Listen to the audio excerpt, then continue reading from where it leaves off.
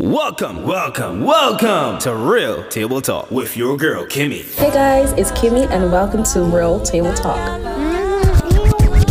Real Table Talk.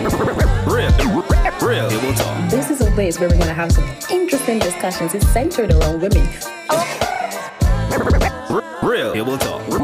Real Table Talk. Where you feel comfortable, where you can share your views, express yourself, and we just come together as a family. So stay tuned, guys, because the Real Table Talk is exactly where it is. Hi, guys. Welcome back to Real Table Talk. I am Kimmy. And I am Dawn. And this is Life After Series. So now today we're going to be talking about coping with the loss of your loved one.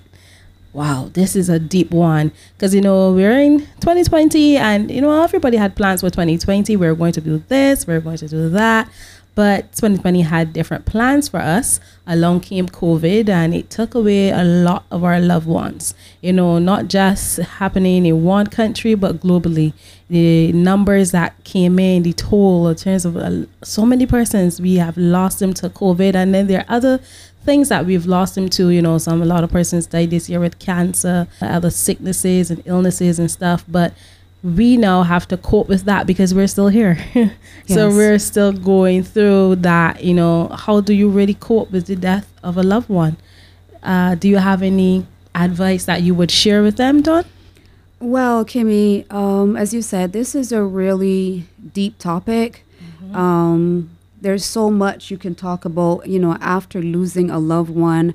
I haven't lost anyone to COVID, but I can only relate in terms of my dad when he had passed away and knowing that he was ill and having to deal with that because he was in the hospital for a while. He had cancer. And I think I was in denial, first of all, because I didn't think he was going to die. That's the first thing. I knew he was ill and I was just like, this is my dad. He's just come back from anything. He's never sick. So this is just something he's going to bounce back from. And after his first bout of chemo, he actually came back and he was good. I mean, my dad used to like going to what do you call it, where those older people go and dance, I know what you mean. But right. So he went back to life as normal. So I was like, okay, he's good. But then when he relapsed, when the cancer came back again, it came back more aggressive. Wow. And I was thinking, okay, well, he's going to bounce back again. This is my dad, And it didn't happen that way. Wow. So for me, during the period of time, when he was hospitalized, I would go back and forth with him. It just got to a point where I was on autopilot. Wow. So, you just did what needed to be done. He needed to be fed, at a point he had to wear Pampers and all that kind of stuff. But as you watch this person that you knew kind of dwindle away, it was difficult. But again, I still thought he was going to come back. Yes. But I will tell you, I got the call that my dad had passed. It was my anniversary, actually. Oh, wow. My wedding anniversary. Wow. And, my husband and I and the kids, we were just having a little staycation. And we got the call from the hospital that he had passed.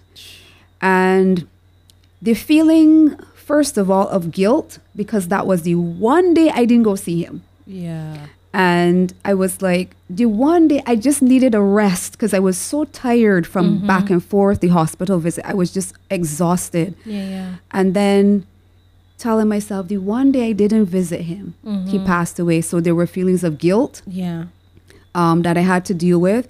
The fact then, even when it came up to burial and stuff like that, I took on that responsibility. So I buried him.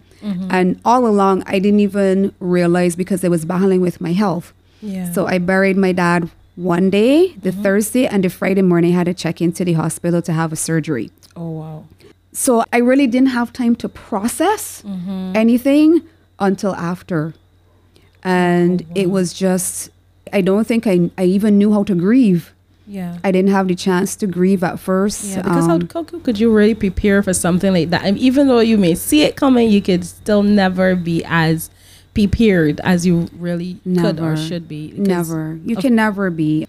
It's hard dealing with somebody that they're always there and then one day they're not. Yes.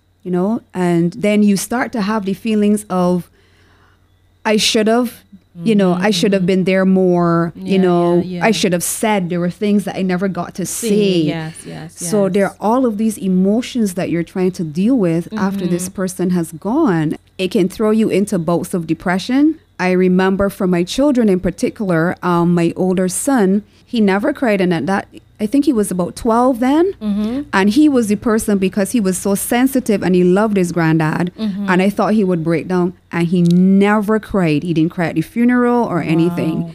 And a couple of years after, we had a conversation, and he wept, oh my gosh, so bitterly. Up to this day, he still puts up pictures of his granddad. But he grieved differently. So whereas my sister, she cried at the funeral, me, I didn't cry there. I cried when the casket went down. Right. At that point, I mean, I can laugh about it now, but I mean, I handled everything. And at that point, then it was like, I wailed, I bawled. I wanted to jump in the thing. I was like, afterwards, I was like, my God, no, this is what you see other people doing. But I think it hit me then.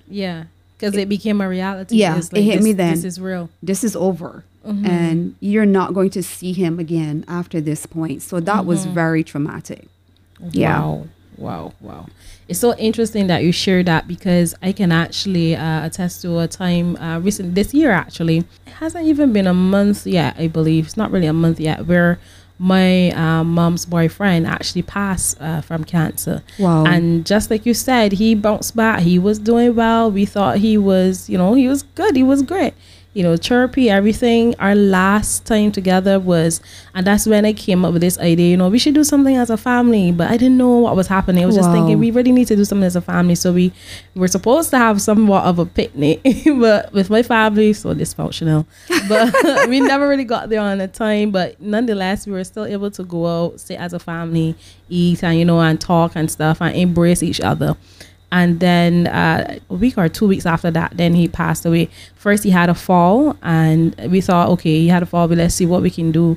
We went back, got him to see the doctor, find out what was happening. The doctor, I guess, they knew what was happening, but I think they were having a challenge of explaining that to my mom, because just like you, she could tell that, it's possible he could go, but with so much faith, and she's praying for him and everything, and she's thinking he's going to be fine, he's going to bounce back. So the doctor was saying it doesn't look good, but she said, I don't receive what the doctor is saying, I only one report I receive is God, so she didn't really want to take that in.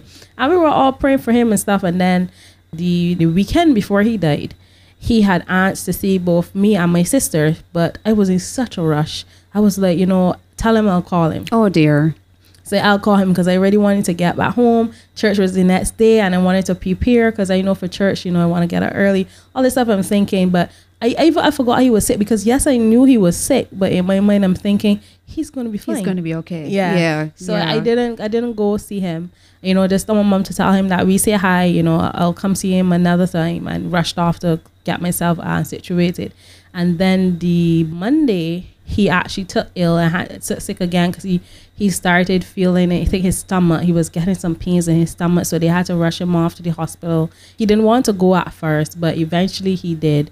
And they got him to the hospital, but then when he got there, he just kept complaining about these pains that he was having, and it seemed as though it just kept escalating over and over again. So I remembered the Monday morning, now getting ready for work, I heard my mom on the phone. She just bust out in tears. Oh dear. Like, what's happening? I thought it was my grandmother, because I knew as well she's also ill. So I wanted to see, what was happening. So then when my sister said, come have a seat. So have a seat. So anytime somebody say have a seat, it's what's coming. News. Yes. So I was like, okay, I'll have a seat. So then after then, she told me that he passed away that morning. I was like, what? I was in disbelief. So I didn't cry. I didn't cry or anything. I just sat there like, you got to be kidding. But then when she explained, she'd been there with him, she actually saw him take his last breath. Wow. And that eat her life, because there was nothing she could do. And she kept saying, he just kept asking me for water. He just kept asking me for water. And I gave him water, but then he wasn't really drinking the water. And he kept saying, turn me on the side, turn me this way. So she kept repeating all this stuff that she would have seen him. And she was like, the last breath he took with his mouth open. So he kept saying, I can't breathe properly. But then eventually they found out that the cancer actually started to eat with his pelvis, and then it started to eat with his spinal cord. It really did a number on him. And then they had a blood clot. And then at that point, there was nothing more they could do. They pulled him into the room, tried to revive him, but nothing happened. And that's pretty much where he was. But then knowing COVID, to get the funeral happening, that is also a challenge because his daughter, his only child, is overseas. And of course, she doesn't want to have a funeral for her dad and not be there. So they have made the decision not to do that and to have a cremation. So then you had to deal with that process, still going through the cremation and stuff. And I never knew cremation took just less than 5 minutes. Really? Yes. So just about a week ago, they had a cremation and my mom went. And she was a total wreck. I didn't know what to say, what to do. So I was just there for her. I didn't go inside because they only allowed, I think, about 4 persons to come in because of COVID restrictions. Okay. Only 4 persons could go. She told me they brought him in a box. It was not like the actual coffin. It was just like a cardboard box, but like a wooden thing box. And they just put him on it, push him in the fire. In less than 2 minutes, he was done. Oh my gosh. Wow. Yeah. So when she repeated that to me, I could feel the pain in her voice and everything of having to deal with that. So then the question was, how do you really help someone who's going through that? I mean, all you can really do is pray and hope that, they get the strength. Just let them know that you are there for them and go through that process. But just about a week or so afterwards is when it really hit me that he was really dead. And he was not going to be coming back. And then that was the point when I shed a tear. But before, everyone else around me was crying, but I was just there like, okay, we'll get through this. Death is a way of life. Trying to be strong for everyone, but not recognizing that, I was also affected.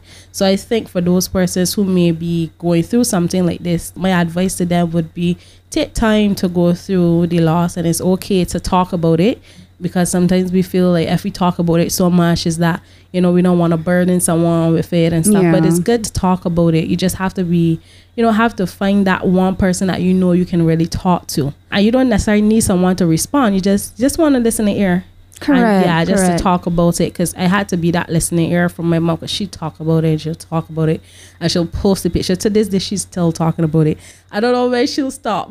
But my question, I'm there for her. Now that you're saying that, a question just came to me because we are people of faith. Yes. And I'm wondering, how did it affect your faith? How did it affect your mom's faith? For me, I had a sense that when he had the fall and he went to the hospital, I tried praying for him, but for some strange reason, I couldn't really pray. And that felt funny because I know usually when, I'm praying for someone, but I really felt in my spirit that he was going to go. Funny enough, you said that I had a dream.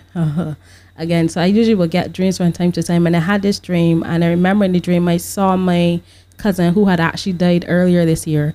And she was sitting in the veranda with my mom. They were talking about loss. So she was saying, it's not easy when you lose a loved one. Wow. And I was in the house and I was getting ready to go to church. So I got ready to go to church and I heard them over having this conversation. And I'm thinking, why are they out there talking? But the person who I thought they were talking about in my dream was my sister, who's still alive, thank God. But in the dream, I thought it was her. So when I got up from the dream, I just, we rebuked the name of the devil and, all this stuff you start saying because, it's just a dream. I probably would sleep full or tired, something. I didn't really, feed into that. So I didn't even mention it to her or anyone because I didn't really quite sure what it was. But when he passed is when I understood the dream.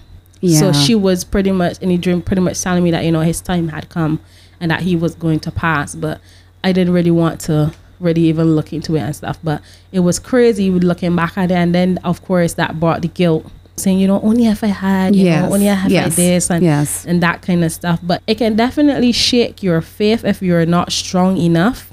But because I trust God so much, I know that anything that he does with a purpose, and there's always a plan, and anything that he does well. So my words to her were, of course we don't want him to leave, but now he's out of pain. He's no longer in pain. He's no longer, feeling like a burden to anyone, because that was something he was very worried about, because he didn't have any family here. The only body to really help him was my mom, and she took on the role of a wife, even though they never got to the stage to get married. Okay, so wow. He was really concerned about that.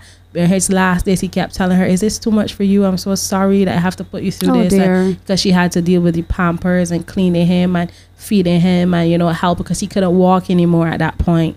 So she had all of that stuff. So I know that was a lot on her. So I just pretty much will say that to her. And then eventually she came back. She's getting a bit stronger as time goes by, because it's still fresh. Of course, when she remembers him, then, you know, she has a moment, but then she comes back and she's getting stronger and stronger as time goes on. Yeah, but staying close to God, in my opinion, really helps you to really go through the loss and really accept that, you know, God does have a plan for our life. And sometimes it's not what we want, it's what he has for us. And if we can accept that, it makes it a lot easier for you to really deal with it. It's true. That's very true. That's very true. To really deal with it. You know, one thing that helped me put mind in perspective as well, a friend of mine said to me, because again, as I said, I had carried the guilt for a very long time of not being there that particular day my dad passed. Yeah. And a great friend of mine, which is always good to have a great support system as well. Definitely. She said to me, Dawn, what if he was just waiting for you not to come? Maybe he wanted to go, but you were always there.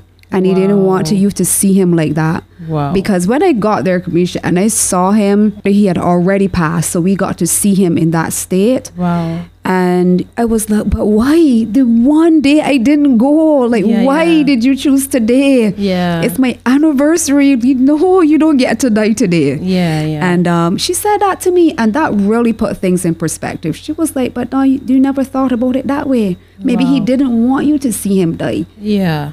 So that's another thing, you know, I don't know if it brings any consolation to any of the audience that might be listening, but as you said, there's always a divine plan in place, and we don't always understand. Definitely. So Dawn, I really enjoyed this segment. It was a deep one. It took a lot to talk about, but we really wanted to share with you, you know, some insight. Maybe it can help you if you're going through a loss right now. Maybe something we said could really strengthen you and give you something to hold on to. We really want to thank you guys for tuning in today, and please stay tuned for our next series, as we're going to be continuing this segment. I think our series is going to be about 10 episodes. We're going to have about 10 episodes on life after. So you really want to tune in so that you can gain as much as you can. And Dawn, it was definitely a pleasure having you on this one. So guys, remember, this is Real Table Talk.